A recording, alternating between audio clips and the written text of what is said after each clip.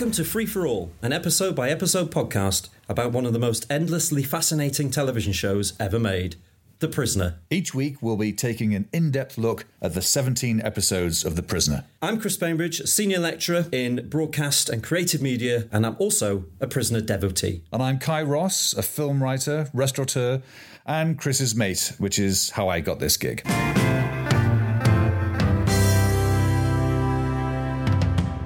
Once upon a time, there was a 1960s spy series.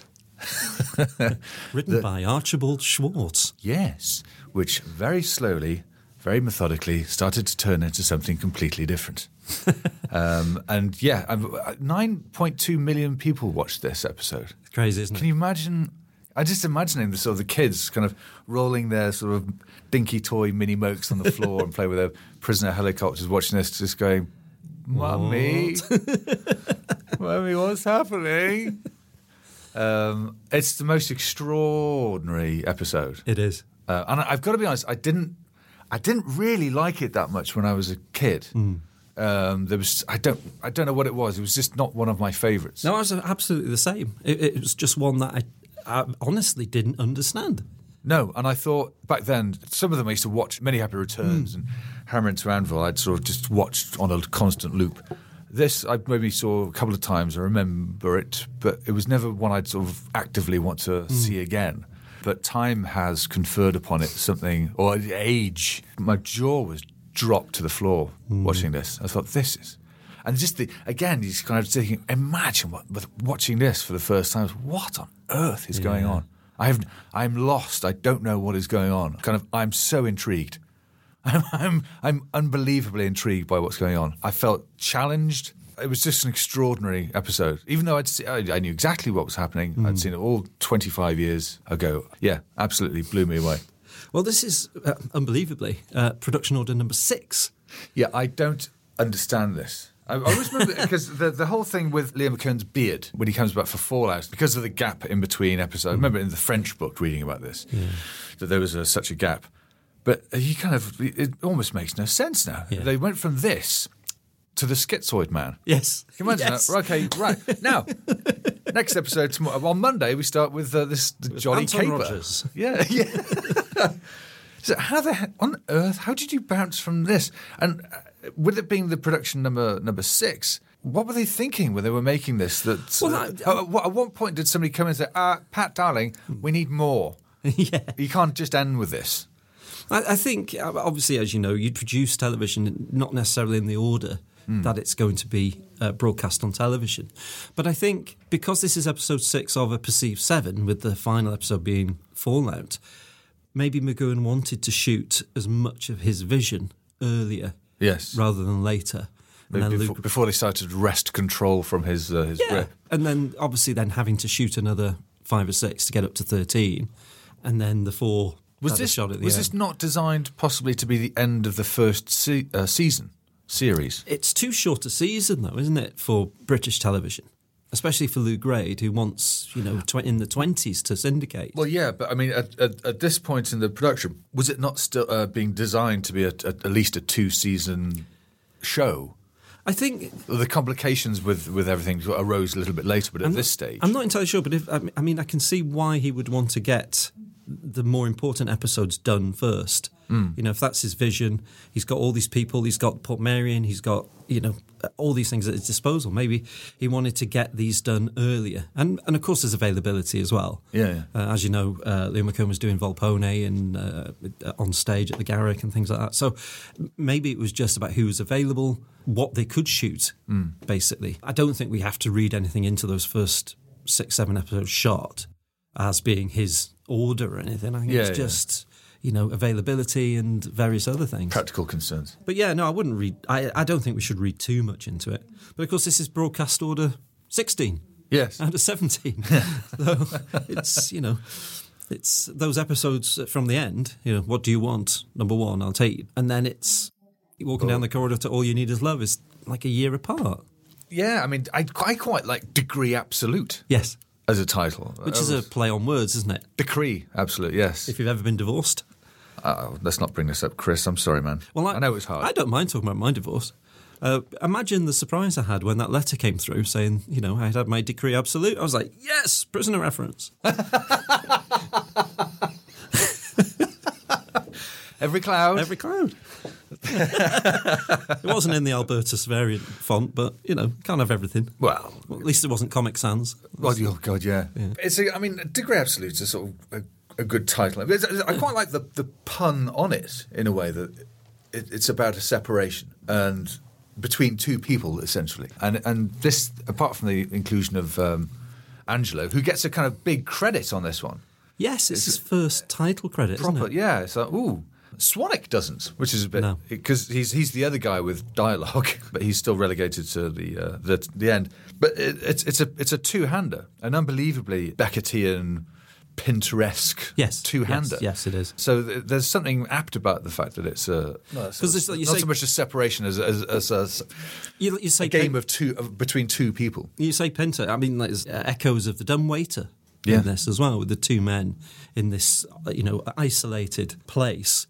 One has to kill the other, essentially. Yeah, and Sleuth. Do you remember that? The play, two people. Two-hander. You're not even sure who's in charge and who's the subordinate, and until the end, it all twists and turns in a little way that this does. So it was very much kind of in the air. And of course, we talk about plays. We've really got to talk about Brand. Yes.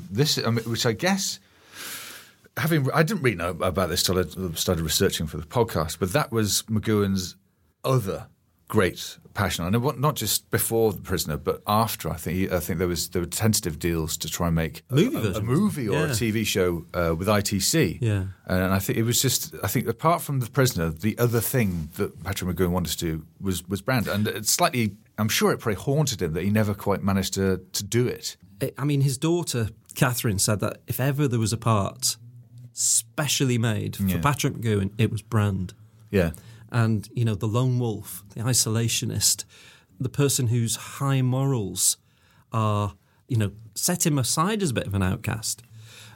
People are not living up to his expectations. Yes. It sounds an awful lot like Patrick McGowan during the making of Prisoner. Oh, yeah. And, Brand was also it was kind of what launched him into the stratosphere in terms of his reputation as an actor.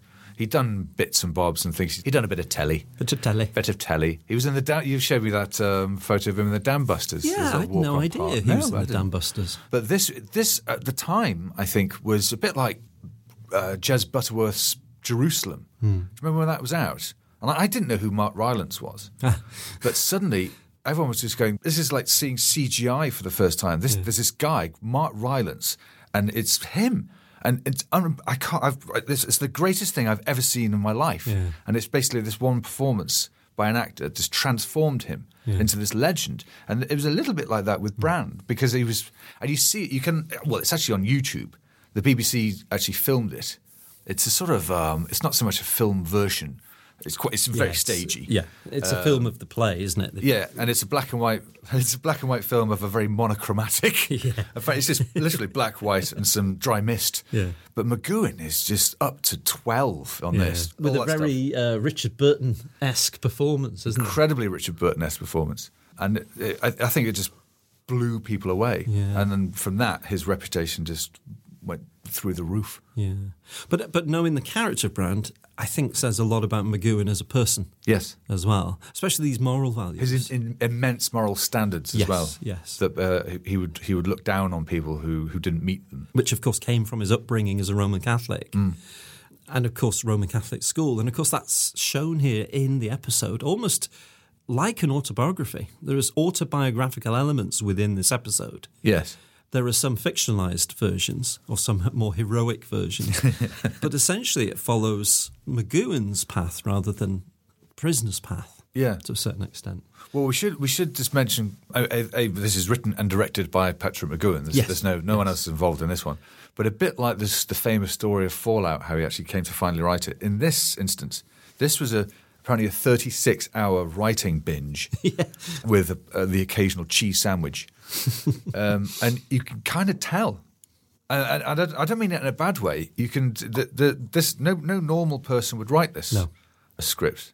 In fact, I mean, again, you alluded to before, Archibald Schwartz. There's that lovely story. Who was it? Mickey O'Toole. Yeah, the props guy. Yeah, he said, what do you think of the script? And so, this is... Who's Archibald Schwartz? Well, you don't want to know this guy. This is basically lots of people shouting numbers at each other. Yeah. What the hell's this? And it's McGowan's favourite episode. Yeah. Believe it or not. Yes. Considering he wrote it. But apparently he handed in this draft, and I think it was like one draft. There was hardly a word changed. Yeah. In 36 hours, it's pretty damn good, really. I've spent 36 hours writing absolutely nothing before, often. This is essentially an expression. He's on a flow. Yeah. He's on that level, that there's like the hippie kind of thing. He's on this vibration, man, of where he's just, these ideas are coming to him and he's just channeling them. Well, he's like a conduit for these ideas and just putting them down on paper. I tell you what it did remind me of, the whole Primal Scream thing, not the band. No. Well, shout out to my favourite band there. Bobby Gillespie. Yes, indeed. But no, Arthur Janov. Lennon was obviously a big exponent of this. I assumed it was of the time, but it was actually 1970, so this predates it. Yeah, because Lennon wrote the Plastic Ono Band.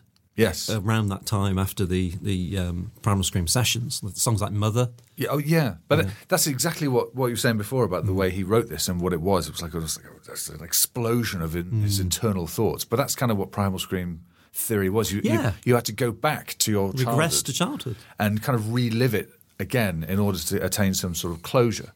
And this is very autobiographical. The school, the boxing. The fencing. Yes, the fencing. And you could tell by his poise he's a pretty good fencer. Well, most actors, I mean, during that time, when you were trained as an actor, fencing was a very good activity to do as an actor. Yes. Because you learn balance, you learn poise, you learn movement.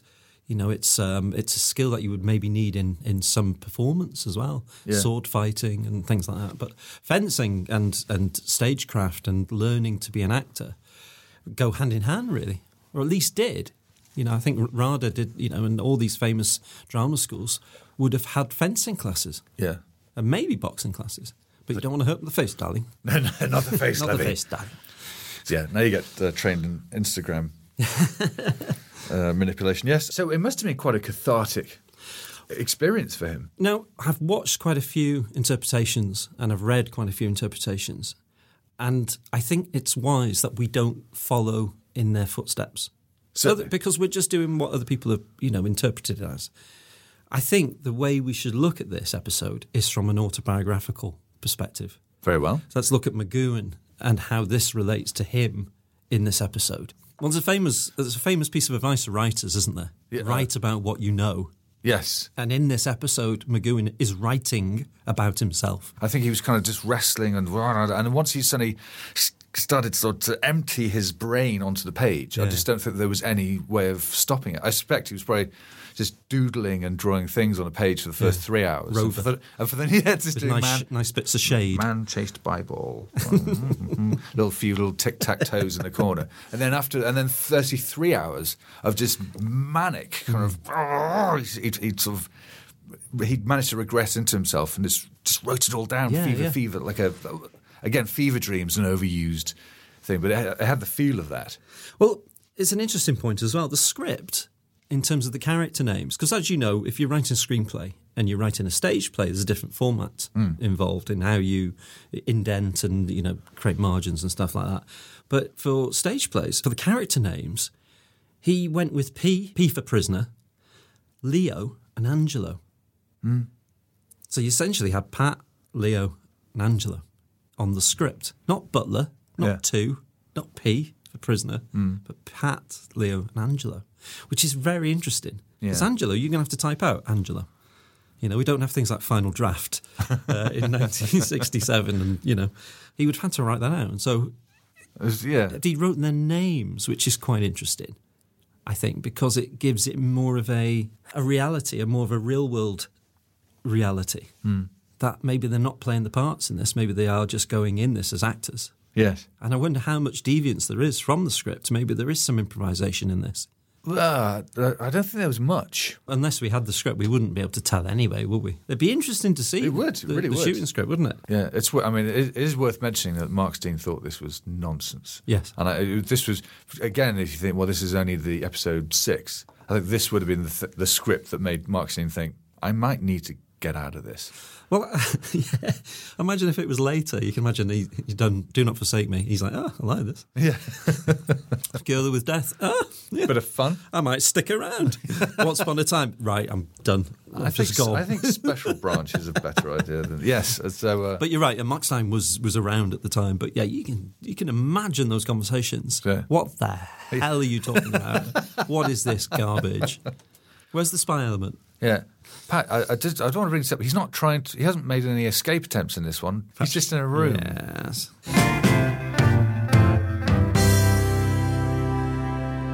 So we've got a struggle for supremacy from the cradle to the grave. The 7 ages of man, as Yes. Leo McKern's number 2 says. Infancy, schoolboy, teenager, young man, middle age, old age, dotage, and death. Yes. In the embryo room, Yes. which of course has that significance. But that's been covered so many times. Yes. But I would like to talk about the beginning, though, Strange scene Yeah. in the square. with John Casabon. Yes. Well, I kind of work out what that was all about, because his reaction is odd. Stop it. Don't. They want to leave me see alone. you. It's like, what are you doing? It's this weird... I mean, I was thinking exactly the same thing. What the hell are you talking about, Patrick? Stop shouting random words at me. Yeah, it was just an odd scene. What do you make of that? It doesn't need to be there, does it? No. It was just almost like we need a bit of Port Merion in here just to sort of... And what's also odd is McKern's performance at the beginning. Why is he in such a bad temper? Well, I suppose maybe because he's got Rover sat in the chair, which that must have been fun trying to get that balloon in there. I love that. I'd have actually put cheeky Rover in the chair. Disappointed he can't ever be number 2, as the badge would burst him. And here is your promotion. Pop. Yeah, pop indeed. There we are. But does it get this strange that all along Rovers has been the one in charge in a weird way? That would have been amazing if he'd have been number 1. It's a great shot, though, of when McKern enters the fray, sort of rising up from the floor. It's a high-angle shot. It's a brilliant... It would have been quite a treat as well, I think, for viewers when he appears, because he made such an impact, obviously, in the second episode. It's like, But you know he's going to pick because you hear his voiceover. Oh, yeah, but just that sort of... it was a proper good entrance. It would have been better. I think maybe a Robert Rietti voiceover without number 2 appearing. Yeah, it kind of... I suppose they thought, well, this is scene 2. It's not like we're ruining as a spoiler, but it's good. It's McKern. Yeah. Good. This is going to be fun. But yeah, and then the strange... What's revealed in his dialogue. Again, you see it's number 1 that he's shouting at. It's not. It could be... None of them... Even Darren Nesbitt, whenever they're on the red phone, Colin Gordon, it's never actually... It's implied, but it's never stated. He never says, number 1. What I quite like is where he asks the butler to remove Yes. breakfast, and he Leave the ignores coffee him. there. Does he ignore him, or does he not hear him? He's just not going fast enough. Well, I like to think that the butler's starting to rebel. I like to think that the butler is actually starting to feel number 6's attitude, and he's having an influence on the little people, as in the common people, and he's starting to rebel. He's starting, not to jump to orders. Yeah, or maybe the butler thinks that Rover is in charge. Maybe it's the one in the chair. Yeah. He takes orders from, not you. He's like, comes in, he's like, because neither of them speak, which would make it very awkward. Yes. And he just basically brings him, and Rover just looks at it, wobbles a bit, and that's it, really. Letting him Get your straw. Yes. Then why has he brought Rover a lovely English breakfast? Yeah. My theory makes no sense. I like to think that they're old workmates, and it's that embarrassing thing where you're in work, you just pop in to see somebody, and you're talking, then a manager comes in, so right, I'll see you later. They're just having a chin wag. Yeah. I see him break. Hi guys, what's going on? Oh, nothing. Hey guys, who was up for paintballing this weekend? Yeah, busy. Well, no, we're going out. Going to Keith's. Another stage connection here is that the view screen opens like a cinema, or a theatre. Yes, So you have tabs that come in, drop in vertically from a flybar, or sometimes they will just close, as in left to right will close, and this is like the cinema style. Yeah. But it leads from the theatre style as well, doesn't it? Yes, I was almost... It seemed to be lacking organ music. Well, look at it symbolically as the opening of the performance, the opening of the play. Yeah. That's how I see it. Yes. Because that's when we see number 6 on the screen. And there's that lovely shot of where McKern stands next to the projection, and he's framing him in the same room. Exactly. Yeah, I thought that was a lovely touch because he was. The dimensions are correct as well. Sometimes when you do that, he's too big, but he's actually. He looks like he's in the same room. Yes, but he's not. That and this one of your favourite prisoner-esque references, The Truman Show. Yes, there's a fantastic scene where Ed Harris is kind of walking. It's exactly the same way, set against the screen of Truman. He's kind of stroking his hair. Yeah, and yeah. Well, Peter Weir has actually been quoted as saying that this is, there's elements of The Truman Show that are a love letter to the prisoner. Yeah, well, I think that's one that's a scene, I think, that is stripped straight from The Prisoner straight into The Truman Show. But it worked really well because there's a strange kind of an odd sort of protectiveness about McKern, the way he is with him. And it's just almost like it works almost like he's like an angel. He's there, but Patrick McGowan can't see him. It reminded me a bit like Always, the Spielberg film, where he's there but he can't see him. And it's that scene holds for a good sort of minute. Yeah. It's just very, very effective. Why do you care? Yes. You'll never know. Because he says it twice, doesn't he? He says it. Why do you care? And then he phones him. He phones him and says, why do you care? Interestingly, as you probably know, McKern struggled during this episode. Oh, yeah. I mean, he had the burnout from Volpone. Yeah. He was putting up with Patrick McGowan's requirements in this episode. He was, and you can tell that's not like stage sweat. And I think they were genuinely worried he was having a heart attack. Yeah. And there are moments, the bit where he's sort of fighting with him, resting on the ground. He actually looks like he's going to die. Yeah. So it was physical, mental, everything. I think it wrecked him, this. Well, apparently McGowan went up to see him in his dressing room and he was curled up in a fetal position. Yeah, go away. I've called 2 doctors. Yes. Leave me alone, you... He did that. He said, yeah. Which I think I read something about, what's the interview, the Canadian one, where they're all trying to chain smoke each other to death? What's the guy's name? One you mean. I don't know. But he said, I think he talks about McKern and that, doesn't he? Yeah. About what happened. And it was sort of like, yes, he nearly had a nervous breakdown. No. Very interesting. I'm to this day I feel dreadful about what I did to him. I was like, very interesting. I nearly killed him. Yeah. I think, to be fair to McGowan, I think, if he's burnt out, and apparently he had depression as well. He was fighting with depression at certain times. A lot of these things come into a head, and then to go from that situation into this episode, thinking, I had a jolly old time on China's Big Ben, I'm going to love this. But no, this is visceral, this is intense. This is pushing you as an actor at a time when perhaps he shouldn't have been pushing himself. No. Did this bounce from China's Big Ben to this? Yeah. So he was probably, don't go yet, Leo. Yeah. Well, can we borrow you for another one? Patrick's writing at the moment. We haven't seen him for 34 hours. All we can hear is screaming. Well, Louis Griefer claimed that McGowan was the one-man band doing everything himself and not relying on the team around him, which in itself, I mean, you can see that from an artistic vision point of view. If you want a job doing, yes, do it yourself. I mean, Kubrick was like that to a certain extent. He had a very small team around him of people who were as passionate and dedicated as he was. I think with McGowan, he had Tomlin, he had Champan, and a few others who saw his vision and would work 24 hours a day with him to get this done. But of course, he's taken on so much, and this must be getting to him by this point. It has to be. Yes, that he is struggling. Yeah, this is. I mean, again, one of the most fascinating. One of the reasons it's such a fascinating thing to watch, because you are actually watching two men on the brink of potential nervous breakdowns, of sanity. Yeah, they're right at the edge of what they're capable of, and I think this episode probably nearly did them both in. I think Stanislavski would have a field day. Oh, yeah, he was just showing this to all his students. Yeah. That's exactly what it was. Yeah. I mean, there was a little shout out to another fantastic podcast, Writers on Film, yes, which is wonderful. But he was interviewing a guy talking all about the method. Is it John Bleasdale? John Bleasdale, yeah. Fantastic. He was talking about the method. Some guy had written a book about the method and what it was and what it wasn't. Yeah. And all these different types of acting teachers, Stanislavski. Yeah, but they all have very different styles. I think people like Lee Strasberg, his thing was to sort of to internalize yourself and bring yourself to the part. Yeah. Whereas Stella Adler, I think, her thing was to go the other way completely and invent a character and don't. It's not about sort of turning on, bringing yourself to the part. Whereas this absolutely is. This is very much McGowan just emptying his brain and trying, almost like the catharsis of it. He said it, doesn't he? I think one of the Rick Davey quotes, it's good to get a few things off your chest, isn't it? Yeah.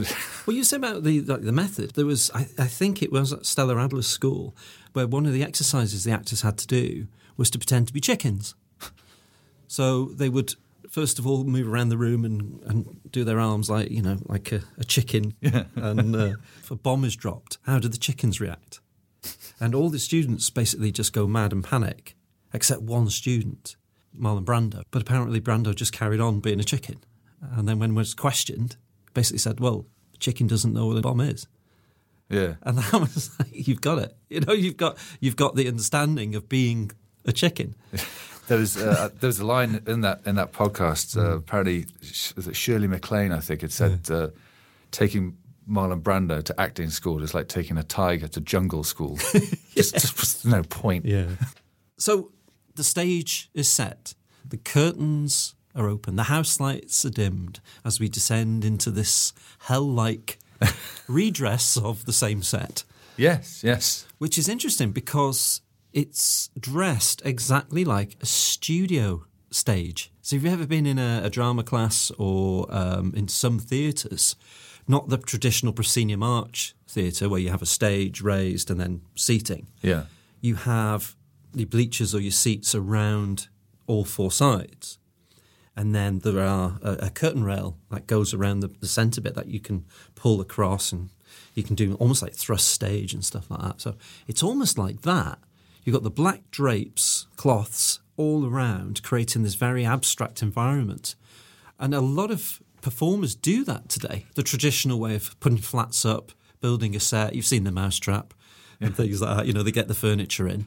But there's a lot of plays that don't rely on sets. They just rely on props or certain pieces of furniture. And this episode does this. It has the rocking horse. It has the seesaw. Is that to encourage improv?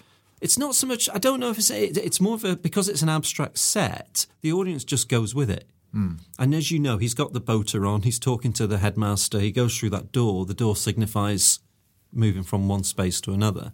The audience makes the leap. You don't need a stage set, you don't need a schoolroom, headmaster's office set with books and papers. The audience go with it. The abstract sets work brilliantly, and a lot of plays do use them. Have you heard of John Godber's Bouncers? Oh, yes, I have, of course, actors and shakers. They use, a lot of the performances that I've seen of bouncers, you just use the abstract set. They just rely on their own physical performance. Yeah. That's it. It's not like Edward Gordon Craig, the famous set designer, who would, put the set above the person, above the actor.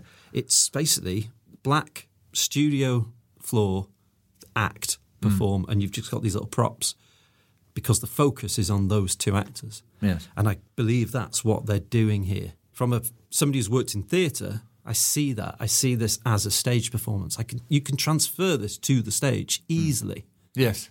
I don't know anybody who would want to tackle it. I think they did. Oh. I think 1990. I think somebody staged this episode. Interesting. As a play. Maybe at the Edinburgh Fringe or something like that, but it has been done. Yeah. Because, again, if you were that way inclined, if you were sort of a director of stage plays or you were interested in theatre and you watch this, you'd think, well, this would translate perfectly to the stage. You'd have to just put a little bit of context at the beginning and at the end, wouldn't you? Yeah, yeah. But I think that's when those curtains open. That is your context. That's the beginning of the performance. The characters are introduced, the scene is set, and there they go. The hecklers have been removed. But there's some nice little touches, though. I quite like the flamenco flourish as he claps for the door. Yes. And there's obviously the line, "I know your voice." So this obviously doesn't put this episode straight after. No, I had a whole theory about what the running order should be, and that line throws it out. Yeah, I've been here before. Yeah. Through totally kiboshed the whole thing. Yeah.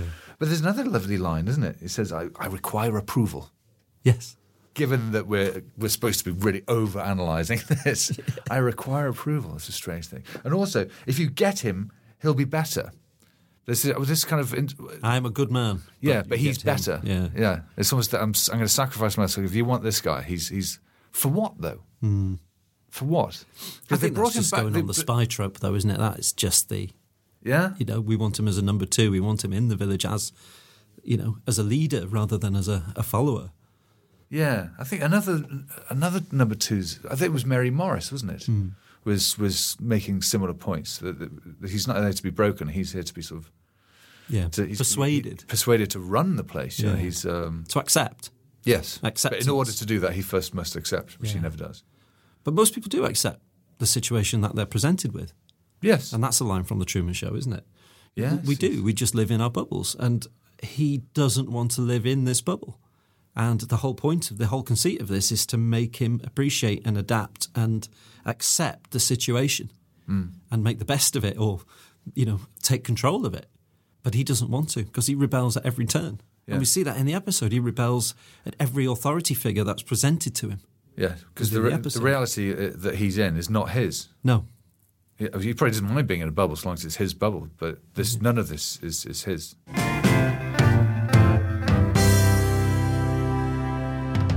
There's a lovely scene. The supervisor lets the staff go. He goes, "Release all subsidiary personnel." Yeah. And then the supervisor gives them the nod. And then you just see everybody get off their computers things and they just walk out. And there's one woman, she doesn't look at camera, but she's got this smile on her face like I've been on telly. No, I just read that as I've got off work early. because what he says then, timesheets as normal, double night time. Now that's important. Timesheets as normal, double night time. So this is obviously the night shift, but he's releasing them and they're still going to get paid. Timesheets as normal. Well, in fairness, that's good on him. But it breaks down that illusion of the village. We talked about this in Funeral. The mechanics of the village are being shown here. And I think always that takes away the mythos of the prisoner, but also it works from a bureaucracy point of view. Yeah. When McGowan, hates bureaucracy. Yeah. There's a bureaucracy element. Your timesheets, you've got to do your timesheets. There is another theatrical element here. One of the unions for stage workers is BECTU. And BECTU only came into existence in the early 90s. So what BECTU does, one of their rules is that if you work in theatre and you work on a get-out, so what a get-out is at the end of the show, usually probably on a Saturday night, audience has gone, everything's opened up, the lighting comes down, the sound is de-rigged and the set is struck and put into lorries and they go off to their next venue. And basically they have a touring crew usually and you'll have a theatre crew. And the theatre crew usually are members of BECTU. So if they work for, let's say, 15 minutes, they'll still get paid for 2 hours. Yeah. So it might have changed since my time in theatre, but the unions are there to protect and to make sure that they're paid the double night time or addition time for that out of social hour work. Yeah. Now in the village, that shouldn't really exist, this double night time thing, because it's quite nice that it does. Yeah, it does. It's a bit of sort of an added layer of reality. In the 60s, you would have things like the Variety Artists Federation, and eventually they kind of evolve into what BECTU is today. But I quite like that. It's almost like a closed set, when like in television, when there's maybe nudity or something, it's a closed set. Let's get everybody out and just have the director and the script editor and various people, because they're going to get the kit off. It's in a way, it's almost like they're actually getting rid of the whole village.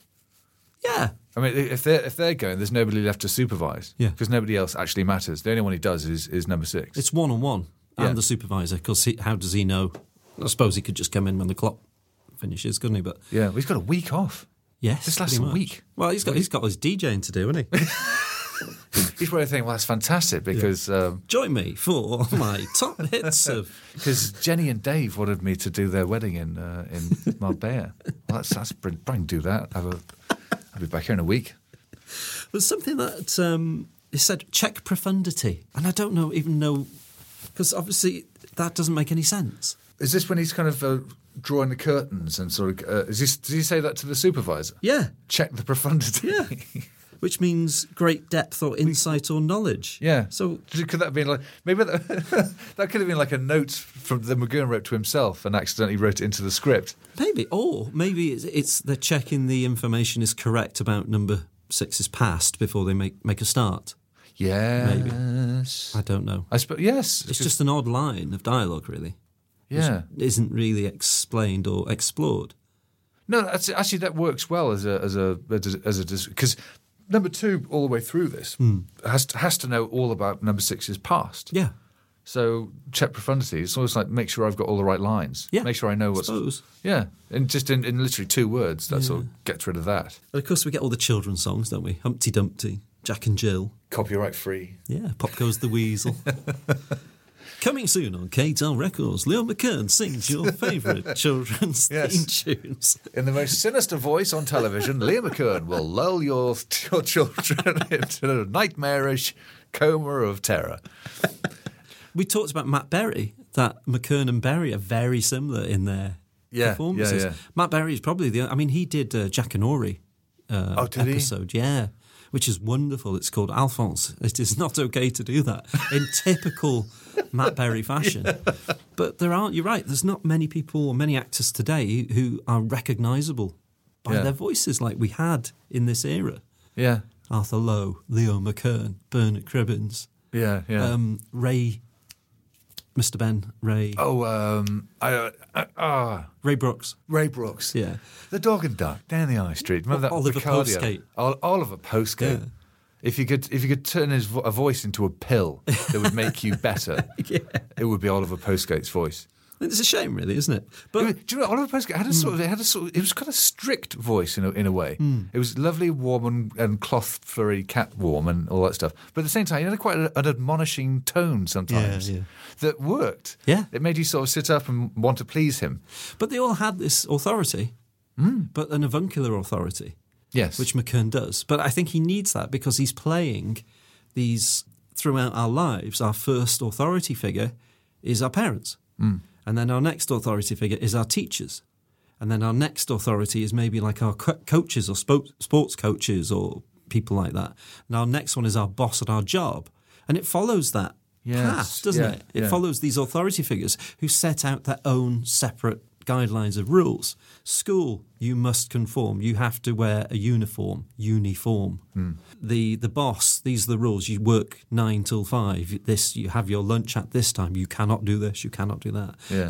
These rules are set out all our lives by these authority figures.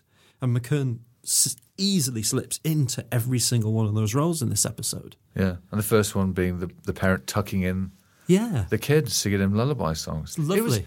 It was there was a lot of that kind of you hear nursery rhymes and children's songs and a sort of almost like an Edwardian children's element in a lot of stuff at this time. I think around about this time Jonathan Miller did his famous Alice in Wonderland. Yeah. And that everyone was into Alice in Wonderland. Lewis Carroll generally. John Lennon was. Syd Barrett. The whole Piper at the Gates of Dawn thing. Yes. It's all very sort of kind of lullaby-ish with a very sinister... Well, I mean, 1966, 67, when you've got this, the Summer of Love, the psychedelia element, these musicians are writing songs about lullabies and writing songs about childhood rather than I love you, you love me, she loves you, all that kind of stuff. It's, Piper at the Gates of Dawn, you've got a song called...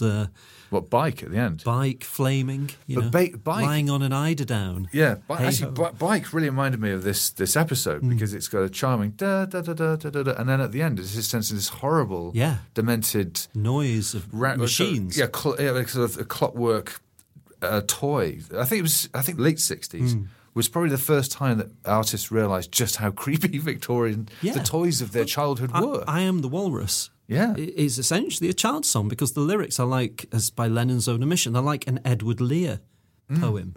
I am he as you are me and we're all together. It's almost like this episode in terms of the way the rhythm of the dialogue works. Syd Barrett was a master of this, of taking these childhood elements and changing them into modern pop songs. Yeah. And I think today, people like Lady Gaga utilise very basic childish melodies, which people latch onto.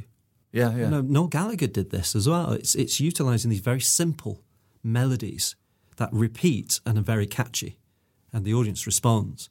And that's that. You look at all the nursery rhymes; they are constructed in that way. Yeah. They're simplistic and they're easy to remember and they're catchy. But they're also there's something it's quite sinister Especially, about. you've said this before, when you take a childish song or childish iconography and put it into a adult or different setting, it creates something sinister. Yeah, there's something discordant about that is always a little bit sinister.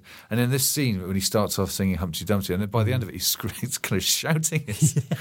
Well, do you remember Sapphire and Steel? Oh, yes. Do you remember the episode that was set in an apartment blocks, and there was the baby had grown into a full-bodied man? I had nightmares. Do you remember the one with the people who had no face? Yeah, the Victorian. Oh, I that's one of the scariest things I've ever seen. They're all terrifying. The one on the railway station is my favourite because that is just amazingly atmospheric. Yeah. And of course, there's only really 3 actors in that: David McCallum, Joanna Lumley, and then you've got the ghost hunter who comes to the railway station, and then the ghosts. Yeah. But it all relies on very minimal, basic sets, and it relies on the tension and the atmosphere.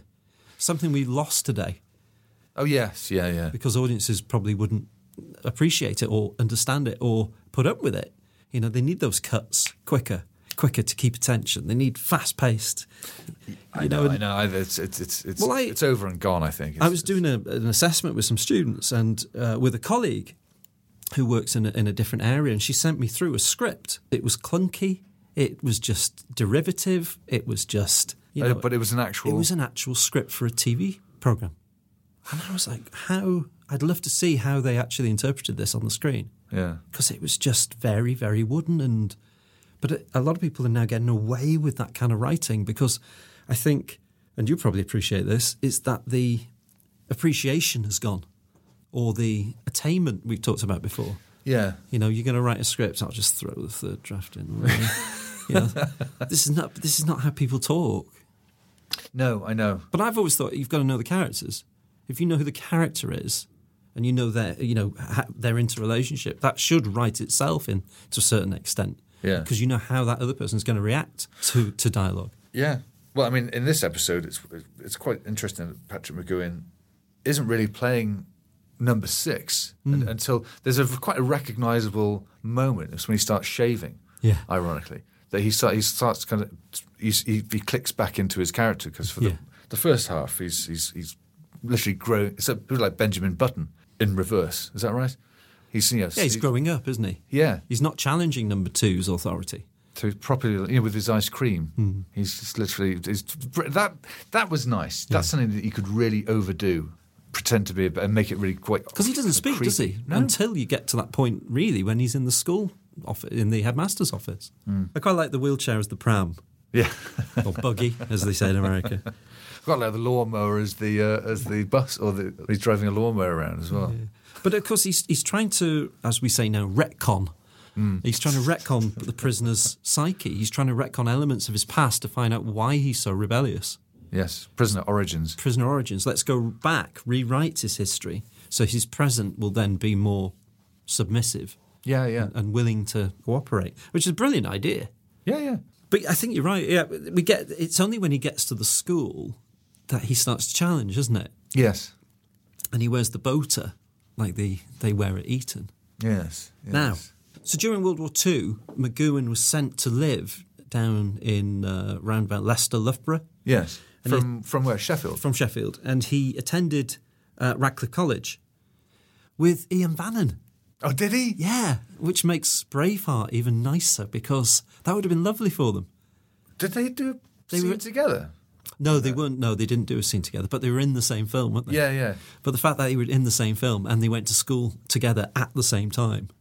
Oh, God. I think McGoohan was there a little bit early, but they would have been in the same age, so they would have been they would have known each other. Ian Bannon would have made a good number 2. Oh, in a sort of the Anton Rogers affable number 2. Yeah. He's actually a really good pal. I liked Ian Bannon. Oh, he's great. He was in Doomwatch as well, wasn't he? I did not like that film. No. I think he was weird in that film as well. That was a film of a TV show, wasn't it? Yeah, Doomwatch. odd as hell film. It's on Talking Pictures. Very prescient, though. Yes, in terms of water pollution and whatnot. He was also in The Offence with Connery, which is one of the most extraordinarily bleak films. And probably Connery's... I've never seen Connery act like that. Yeah. But, of course, Bannon in it is wonderful. Oh, great. I didn't know that. Yeah. He also attended St. Vincent's School and De La Salle College, both in Sheffield, Roman Catholic schools.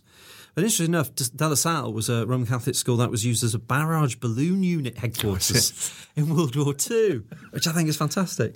But yeah, both Roman Catholic institutions, which leads on to that problem that we have in that it's established that number 6's birthday is 1928. Yes. And we see a scene where he's in the RAF doing a bombing run.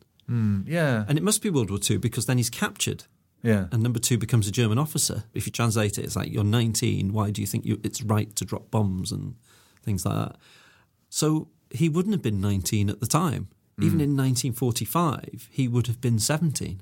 Yes. And too young to have fought in World War II. But the fact that they've established the prisoner, number 6's birth date is 1928, I don't think the audience really would have questioned it, to be honest with you. No, World War II in their universe could have happened later or gone on longer. We don't know, do we? No. Maybe this is a result of World War II going on longer than it should. Maybe the bomb wasn't dropped on Nagasaki, Hiroshima. Maybe it was taken to the village and stored, and that's, goes into shattered visage, doesn't it? But who knows? But it's their universe. They can do what the hell they like with it. Exactly. And who are we to judge? Yeah.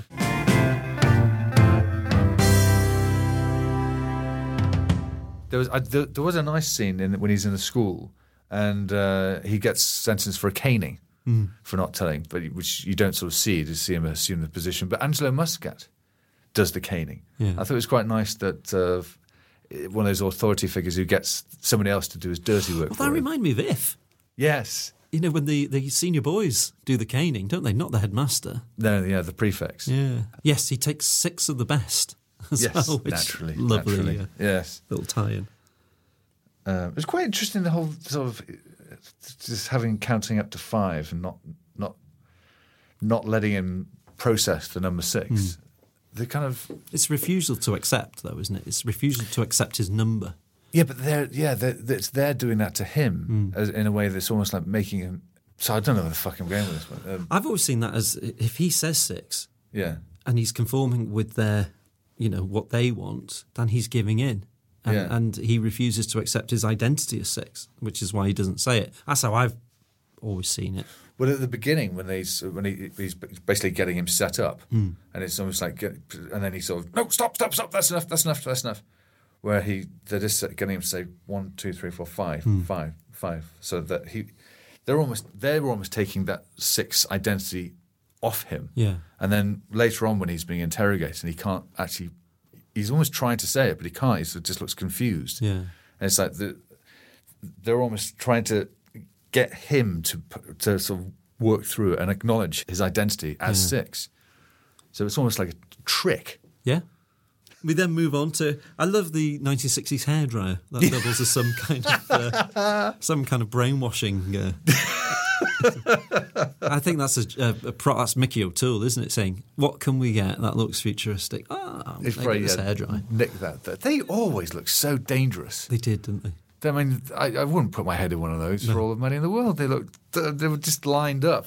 Yeah, it's an incredibly sort of 60s looking artifact. But the thing is, it also works as well, is because you're taking something that's quite mundane and day to day and making it sinister. He keeps repeating the fact that he's very good at mathematics. What do you make of that? I think this alludes to the autobiographical element in that he worked as a bank clerk, didn't he, when he left school? Yes. As well as a chicken farmer. It's brilliant. Which he decided not to mention. I can't imagine why. That would have been more fun. What a brilliant job. And a truck driver. Yes, apparently so. Maybe that was where he got hell drivers. Yeah, exactly.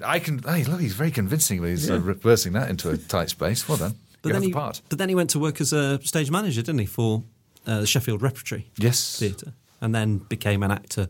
He made that transition, didn't he? Yes. From stage manager to actor. Funny enough, when Louis Griefer said he was a one-man band, number 2 says this, doesn't he, in the episode? Yes, and... You're the one-man band, boy. Yeah. He also calls him, he says, you're a lone wolf. Yeah, and a likely lad. Yeah, I didn't know this, but apparently Lone Wolf was the original title for Danger Man. Oh. So that could have been a little bit of in-jokery there. And Brand as well. Yes, that would have been an incredibly in joke because nobody would have even known. Yeah. A little note to myself here. Yes. I'll laugh. But yes, you're on one bound, boy. And then he stabs the poor guy. Oh, when he's fencing. Yeah. Yeah. I wasn't sure what happened there because he looks desperately apologetic, though, doesn't he? Yeah. Poor thing. And then he's got to spend the rest of the episode in a sling or not. Or they keep forgetting to put it on him, don't they? Yeah. I love the fact he's got a buggy. He's got a little, tractor. Yeah. So apparently, when he shot the episode Paper Chase for Danger Man, he'd requested of Ralph Smart that this like a go-kart buggy would be put in there because that's at the end of that episode. Yeah. And it almost makes an appearance here, doesn't it? He gets on this little tractor thing and he's zooming around. You can tell he's loving it. Yes. It wouldn't have had the same effect if he came down the runway at the beginning of every episode, though, would it? Just take 10 minutes. It'd be like that scene from Lawrence of Arabia, wouldn't it? He's then recruited by an agent. Yes. Or is it a theatrical agent? Oh, I like this. Go on. Because the word has two meanings, doesn't it? Yes, yes. You know, that you get the whole tap on the shoulder at Cambridge, don't you? Yes, yes. Yeah, Oliver, you've got the tap. Yes. Oh. Can you speak Russian? Do you have dubious moral flexibility? But yeah, the agent and theatrical agent, there's a double meaning there. He's arrested for speeding, isn't he? Yes, yeah. Clearly not on a tractor. Was that autobiographical? But when you factor in the autobiographical nature of everything else, you think, well, why would he make this bit up? But he's in jail for 6 days. There's Yes. a lovely semiotic there, though, isn't there, about that kitchen and that living space behind bars.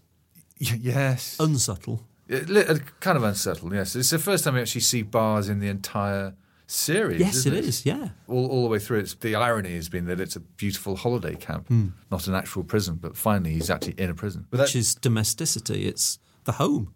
Yeah, yeah. There's a line, I think, that he comes out with after he's sort of becoming more of himself, when he actually says, too many people know too much, that I think is almost key. I think that's kind of part of his rant about the fact that we're evolving too quickly and that technology is getting too, we're not questioning it, we're not putting it into check. Too many people know too much. That kind of stuck with me, that line. And I agree with you. I think that's a brilliant reading of it.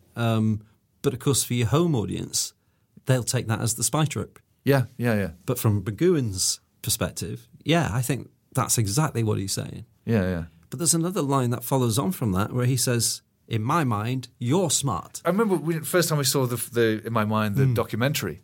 I thought I would use that's a great name. That's a great name for this. Yeah, because that I always remember the way he says it. It's almost like he's actually battling for his mind. Yeah, he can feel that he's actually going a little bit in my mind.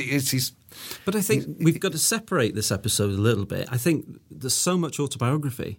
We've got to maybe see this character in this episode as McGowan rather than number 6. Yes, it's that this is a personal response, almost like cathartic. Yes, yeah, I think that's exactly what this is. I think this isn't even about number 6. I think probably the final draft before he handed it in would have been him sort of just correcting it a little bit reminding himself actually this is somebody else. No, I think I totally go with that reading of it. I think we're just inventing things. I think McGowan probably agree. Yeah, everything we needed is there. I don't think we need anything else. No, there's the RAF scene I wanted to talk about because I this is a little bit of a leap, but you can look at this not from a World War II perspective, but you could look at this from a theatrical perspective.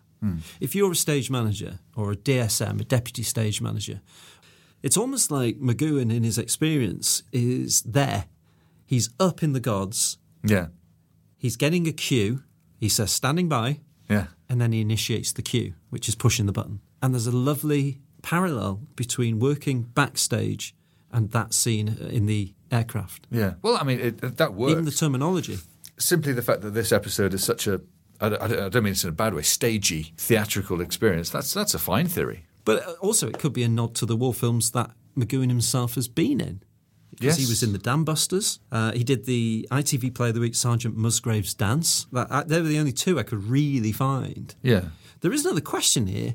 Is McGowan rewriting his own history a little bit?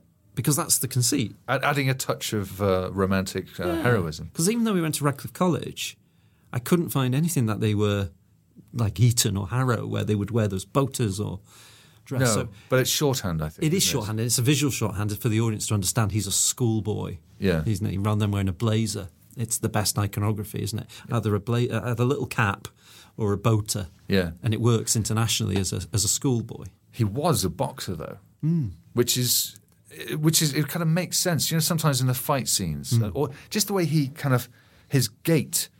I remember O'Toole talking about Lawrence, and somebody had he attacked the role, and somebody described the way he stood as a middleweight boxer with his head down, with his eyes up, and that informed the way he played it. Yeah, and as he runs, you can see that. Yeah, you can see the way just the way he stands and stuff. That he has that sort of the way his arms move. Sometimes you kind of think he looks like a boxer, and of course, turns out he was, which again makes it into the script. Again, it's autobiographical, isn't it? Yeah. There's a lovely moment in this which I've missed before, and I don't know why or how I'd miss this. But there's the switch between the music, because we hear that organ sound throughout, and then it's revealed that Angelo is actually playing it diegetically rather than a piece of non-diegetic soundtrack. It's actually happening in world. Yeah. I think that's a lovely little breakdown between the world of fiction and the world of reality, because the whole episode is, as we say today, very meta. Yes. And of course, with the autobiographical elements, it creates this performative element, a performance, that there's all these little jokes, all these little, like I was saying about the standing by and all the cues and things like that, and the way that this is presented with the stage set, with the studio. It's almost like a love letter to the theatre. Yeah. And McGowan's love of theatre, of performance. There's a lovely little bit of business with Angelo Muscat when I think Liam McKeown's been, after the boxing match, where he starts kind of flapping the sheet to kind of fanning him a little bit, which I think apparently he made up, which is a lovely touch. There's a lot of opportunity in this episode for improv, for the actors to actually just do a little bit more. And I think McGowan would have been in for that, I think. Yes. I think he would have loved that. I'm still, 25 years later, I'm still not 100% sure how he dies. Isn't it in the drink? Well, that's what he says in Fallout, but he questions it. Was it the wine? Was it the drink? Or something like that? It doesn't matter. But I'm just not 100% sure how he actually how does he die? Maybe that's why he smashes the glass. Yeah. But I like the fact that when he smashes the glass and the music fades in. Because it suggests that he's built up an affection for number two. He's not happy that he's died. Another human being has died. Yeah, and he's kind of, I think the glass smashing is a reflection of, is kind of based on the supervisor's callous, kind of, he doesn't even care. No. He's kind of, we'll need the body for evidence. It's What evidence? Yeah. Does the village have its own police force? Because somebody has to die, because if it is the 7 ages of man, or 7 stages of man, death is the final outcome. It is. And the only release from the village. And it's 7 days of man, 7 days. This takes place over a week. There's an awful lot of. Imagine it's sort of, right, 5 o'clock, we're finished. Yeah. Dinner? I'd quite like to have seen the other. What were they doing in their off hours? I don't know, crosswords? Yeah. I'd love to know what they were doing. Exactly. Yeah. Right. That's a lot of time to fill. Number 2 saying, I'm thinking of doing chili con carne tonight. Good. The butler's shaking his head. Oh, you're vegetarian. Just a salad for him. Yeah, where were they sleeping? I didn't see a bed.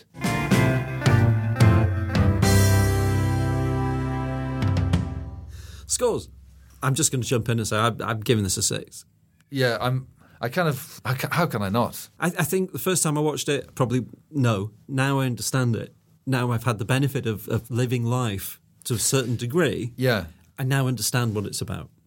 Yes. As a kid, maybe I just thought it was a bit botched. I'd read that it was kind of written in a hurry, and I thought maybe, well, it doesn't land with me. It's just too silly, and it's basically come off the rails of its own internal logic. Again, yeah, watching it now, not just staggering, but you have to also imagine what this must have been like to watch this for the first time on a mainstream channel, a prime time slot. This must have just been brain-explodingly novel. And I also suspect people who just didn't get this would not have even bothered with the next episode. This is when the diehards would have stayed on. And I think it makes you appreciate what a talent McGoohan was. Not only as an actor, but as a director, as a producer, as a writer. He really was the one-man band. Yeah. So join us next time. It'll be a two-parter. Yes. There's a lot to discuss. We've got... special guests. Yes, who'll be helping us... Make sense of one of the most extraordinary things that ever happened to television. Yeah. Fallout. Free For All podcast was presented by Kai Ross and Chris Bainbridge. The theme tune was by Gordon Milton, and special thanks to Jemima Dunkar for the artwork. Please see you.